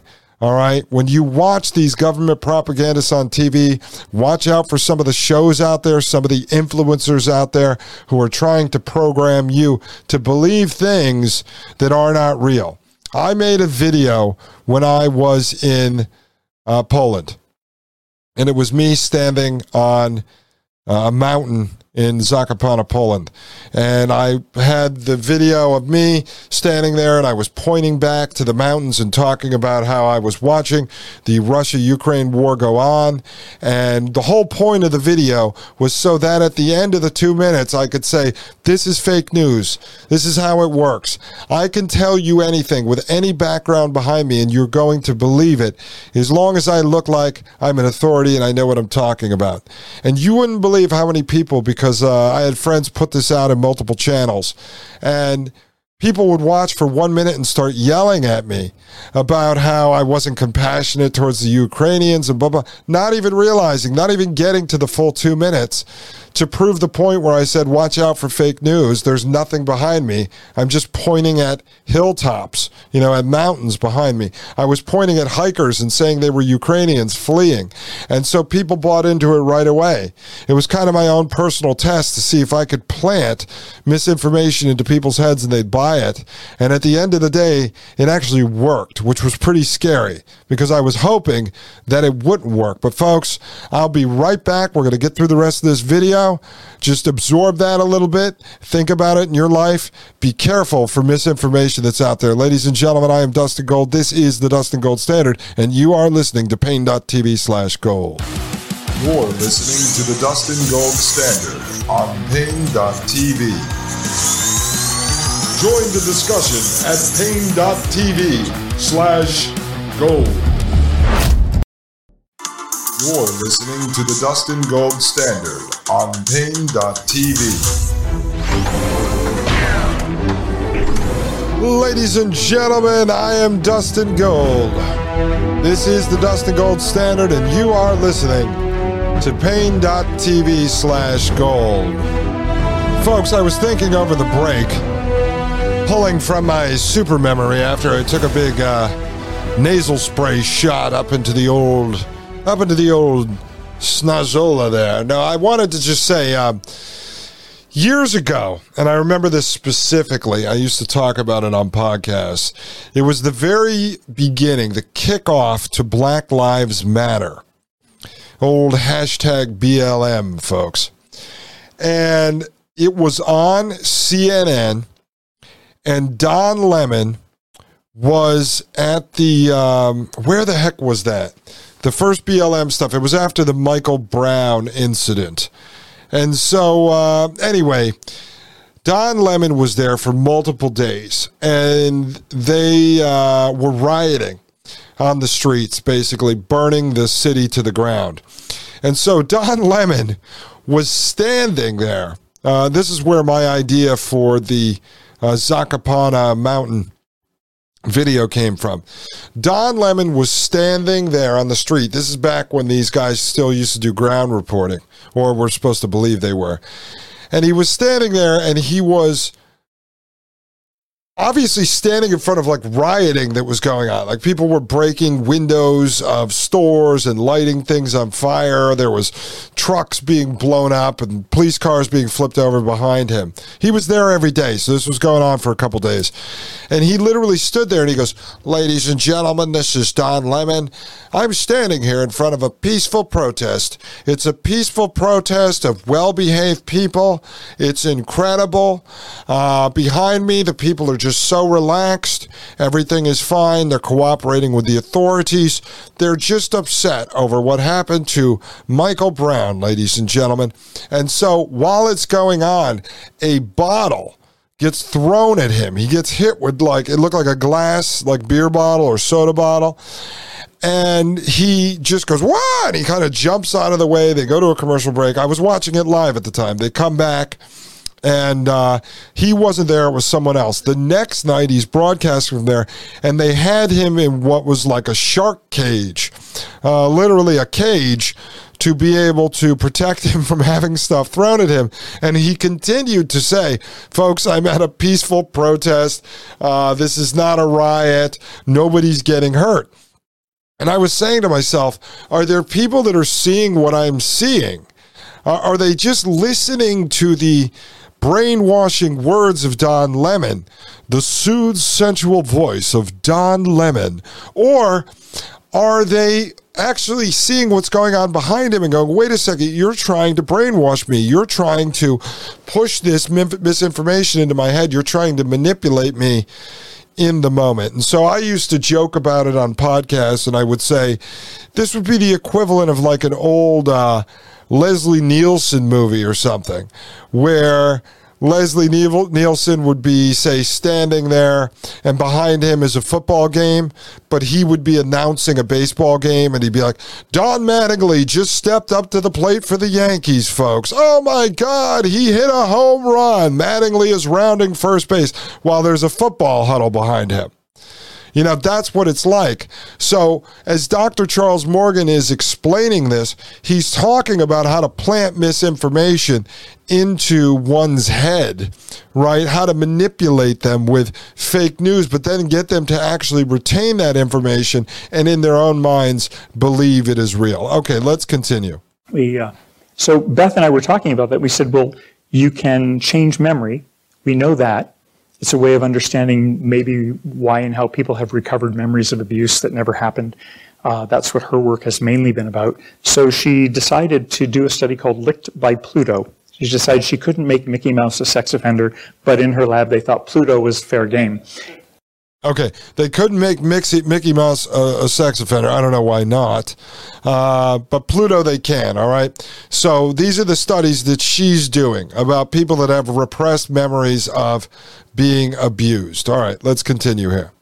The short story is they were exposed to some misinformation about a man who had dressed in the Pluto outfit at Disney, and he'd been inappropriately rubbing his large fabric tongue on children, pleasurably and not pleasurably.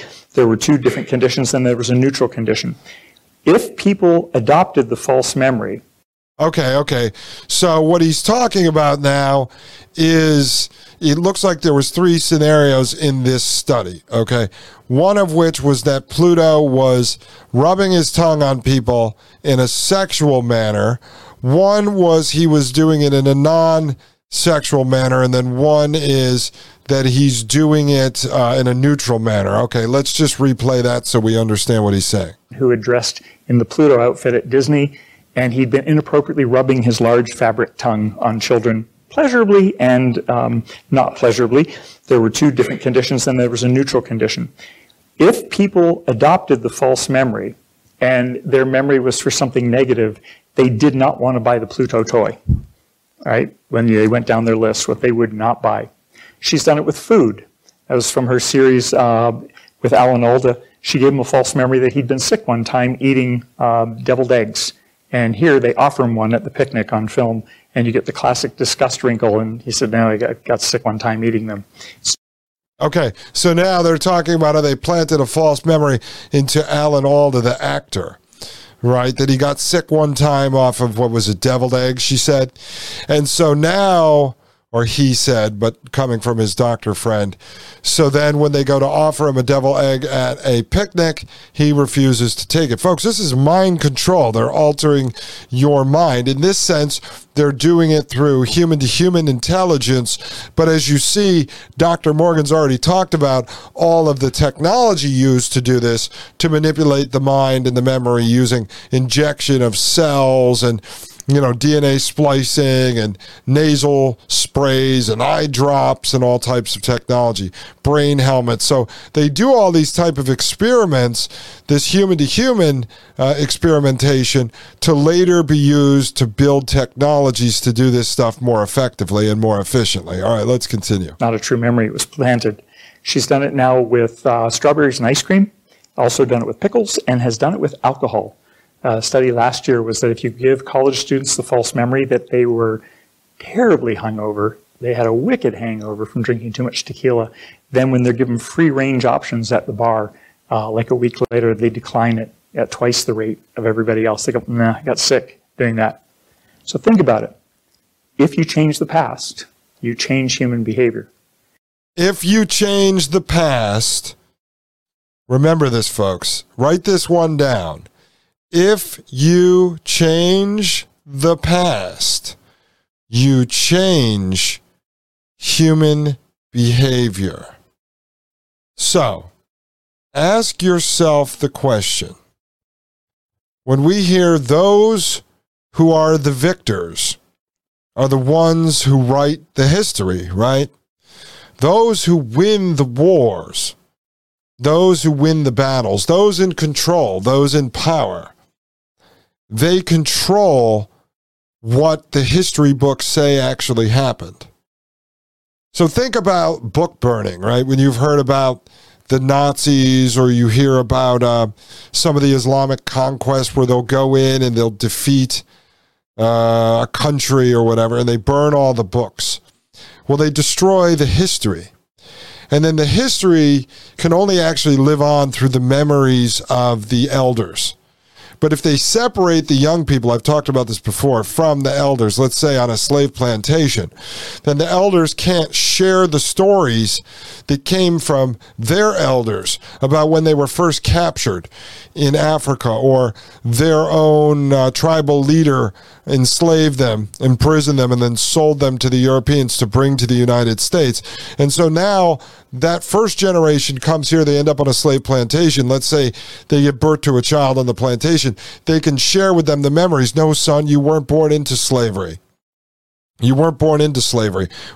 My father was captured. They were brought here. I was born here. Now you were born here.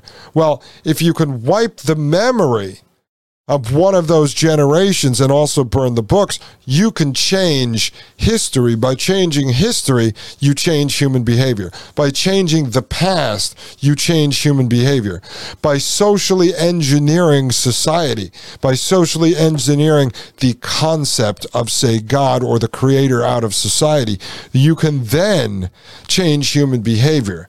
You can make humans more accepting of this type of technology, more accepting of transhumanism, more accepting of the merger of man and machine, more accepting of living in the prison planet slave plantation. Because as he just said, folks, if you change the past, you change human behavior.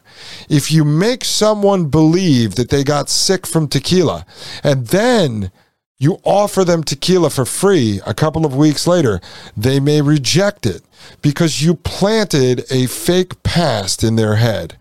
As he says, these memories don't have to be real. You just have to believe they're real, folks. It's like saying there is no reality. There is only the perception of reality. But just write this quote down. I wrote it in my notebook here that I always keep. I have notebooks lined up here. If you change the past, you change human behavior. I'll be right back to finish up this video, this lecture by Charles Morgan III. Ladies and gentlemen, I am Dustin Gold. This is the Dustin Gold Standard, and you are listening to Paine.tv/gold. You're listening to the Dustin Gold Standard on Paine.tv. Join the discussion at Paine.tv/gold. You're listening to the Dustin Gold Standard on Paine.tv.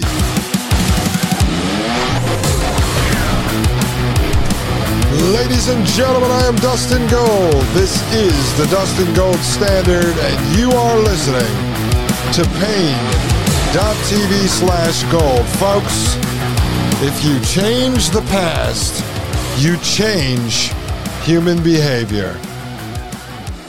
You can erase our history, the true history, and replace it with something else. And humans will act in a different way, ladies and gentlemen. And that is what I think we are facing today. If you erase the natural world and make it as if it never existed, then you could change your behavior. We will accept that. And we will move into the technological transhumanist prison planet cyber world metaverse that they are building us.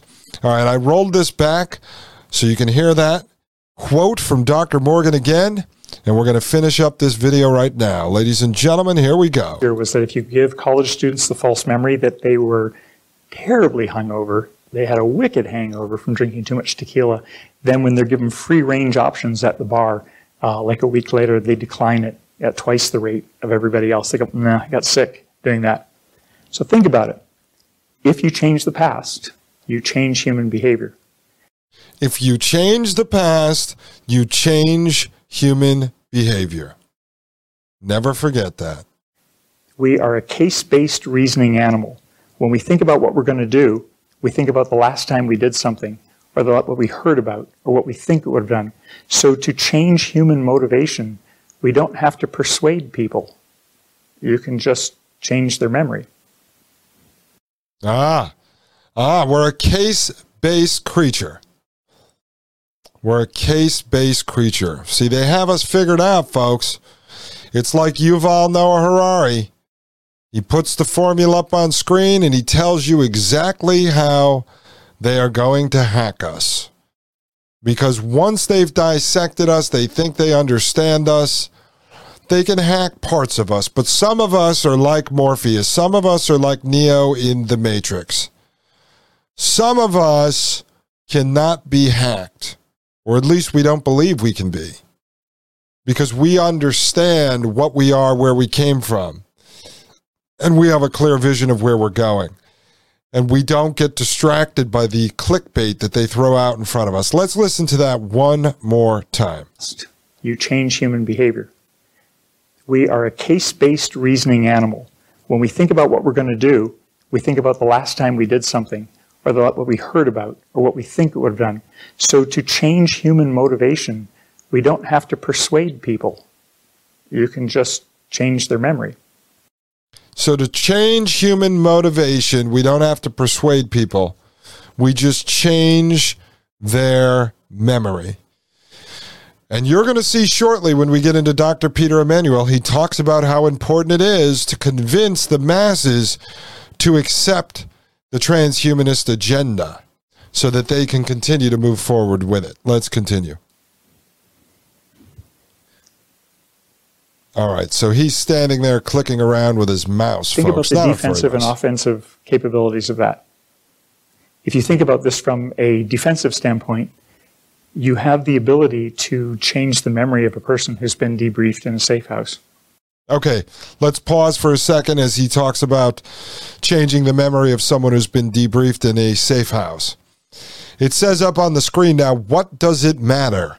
Which is what many of you will probably say to me, Dustin, what does it matter that they're doing all this? It doesn't have a dominion over me. They don't have dominion over me.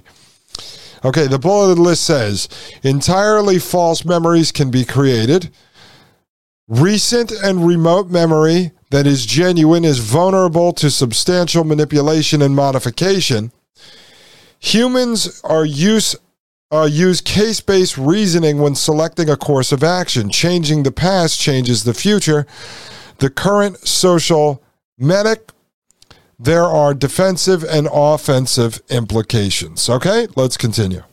About the identities of who they met, the layout. So we've looked at altering memory for floor plans, for faces, for timing. If they're wrapped up by their intelligence service, they don't have anything to lie about, or what they remember is actually genuine, but it's wrong. That might be a defensive way of applying the technique. In medicine, people are arguing about whether or not you can use false memories to help people. Can I give you a false memory that leads you to stop smoking, or is it unethical? Because I can't tell you I gave you a false memory. I'd have to do it outside of your permission for your good. Okay. Right. So then the doctors, the scientists, the engineers, okay, the quack psychiatrists, is it ethical for them to plant memories in your head so that you'll stop doing something or start doing something that they deem to be good for you? So can they plant a false memory in your head? Something bad about smoking. I don't know. The time you dropped your cigarette at the party when you fell asleep on the couch and lit your crotch on fire, and then you needed to have genital reconstruction surgery to fix your Johnson. I don't know. So they plant that memory in your head, and then it forces you to quit smoking. I mean, should they be allowed to do this type of thing? That's what he's asking. Sort of thing is probably unethical. In the society we live in, we think you probably should be an informed consumer, but it's a possibility that you can do. And when I think about this, I think about its relevance in this day and age when you start wondering what information is real and what information is trustworthy. And you start running into people and debriefing them, and you have sources who claim things. When you can learn how to create false memories, a person can be genuine, and the information they remember is the old dangle idea. You can put information out that's simply not true.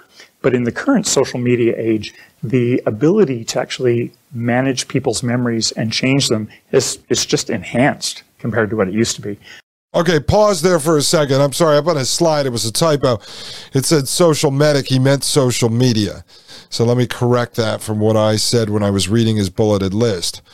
But this is exactly what I was just talking to you about when I put out the fake video of Russia attacking Ukraine and people fleeing up the mountain to the pasture, and I went into an in-depth story about how there was a hut down at the bottom that was normally selling this smoked cheese in Poland to the tourists, but now they were donating it to the refugees. It really was a smoked cheese hut, but they were not donating it to the refugees because there were no refugees fleeing into that area. But so he's talking about the same thing, and this is why I say be very careful. Whenever people send me information on social media, especially if it's a 1-minute video clip from an interview, I always go find the source of that. So if it was an interview on, let's say, I don't know, like something out of a documentary on Bill Gates, I try to find the full documentary, and I have to at least watch the 5 minutes before and after that clip to make a decision, because I need to hear that clip in context to what was originally being said. Now, when people send it to us, I don't believe they're doing it for nefarious purposes, but you have to be careful because a lot of that stuff is disseminated so that it changes your opinion of something one way or the other, or it's planted so that people like you and I will share it, and then later it comes out that it was not true, and then we're called conspiracy theorists for spreading false information. So be very careful about what some of these influencers, say on social media. For instance, Jack Posobiec, tied to intelligence, Jack Posobiec put out the 1-minute clip of Peter Thiel the other day saying that there were 3 scenarios for Eastern Europe. And then I went and started watching the clip, and like I said, Peter Thiel was being disingenuous because he has a 4th option, which is what he's offering. And so be very careful when you watch these clips or see these memes. Sometimes they are not accurate. They're meant to sway your opinion one way or the other, or to make you look like a conspiracy theorist to your friends and family when you share it, and it turns out 3 days later that it's actually debunked and not true. And then you're forced to either admit that you were duped, which most people don't like to do. You are actually totally convinced about the accuracy of the video because you've been manipulated like Dr. Morgan is talking about doing to people, or you have to admit you were wrong, and then people are going to say that you get duped easily. All right, let's continue. Now you can fix videos and pictures and expose people to audio and visual information, and we know that even if they know that's a possibility, people don't recognize when they adopt a false memory. It's a bit of a Trojan horse effect. You don't know that it's happened to you. And if you're smart and you have a good memory, you'll believe that happens to other people, but not you, because your memory is true. So it bypasses some critical reasoning on our part. Okay, so he's talking about complete and total mind control and manipulation of people's memories. And I think it's particularly effective.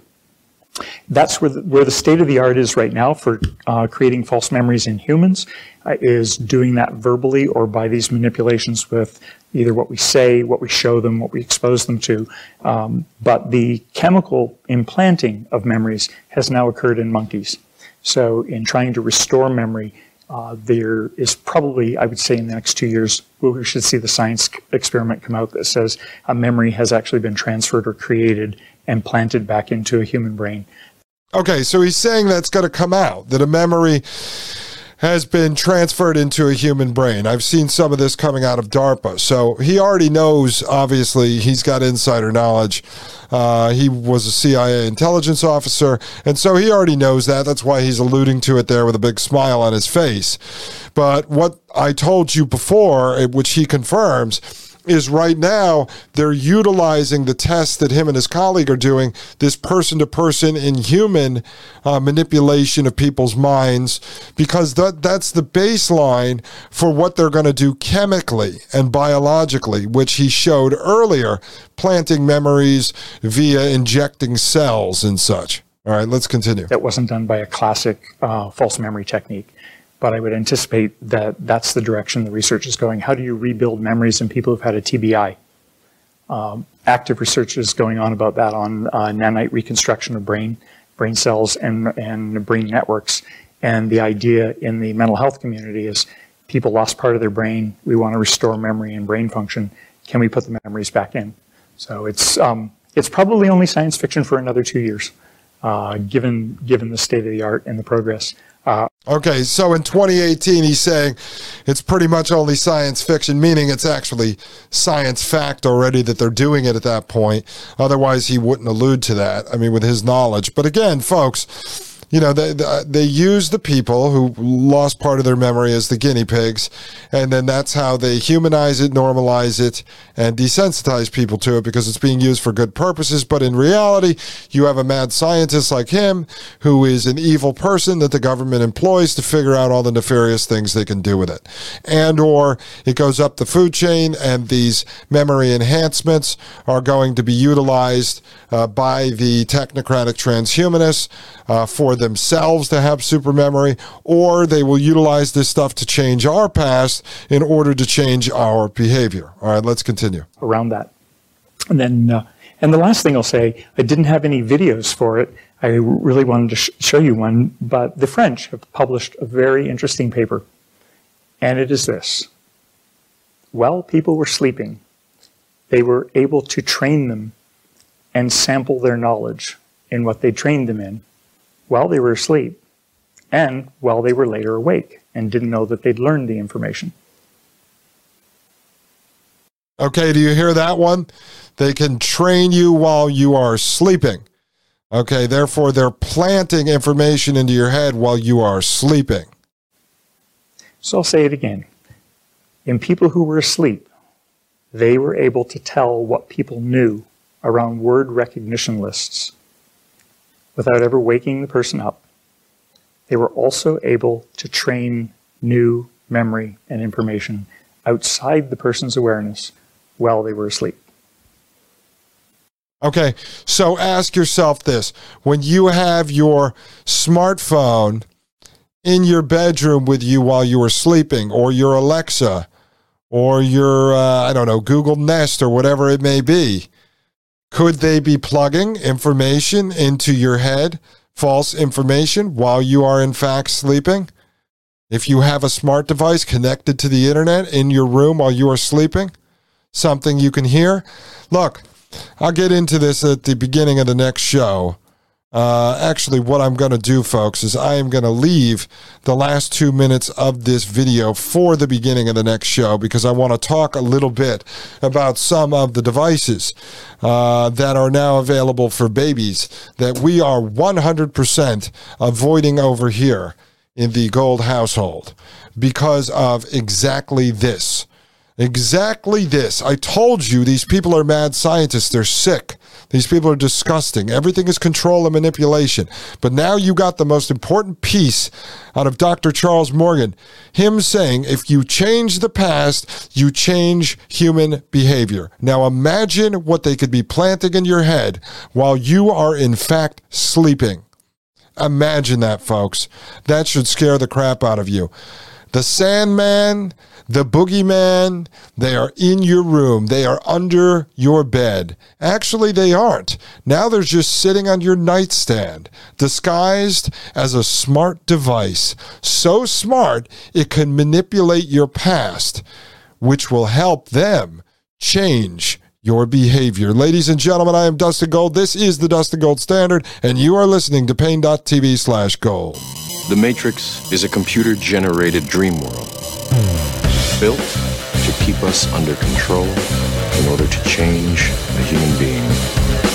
You're listening to the Dustin Gold Standard on Pain.tv.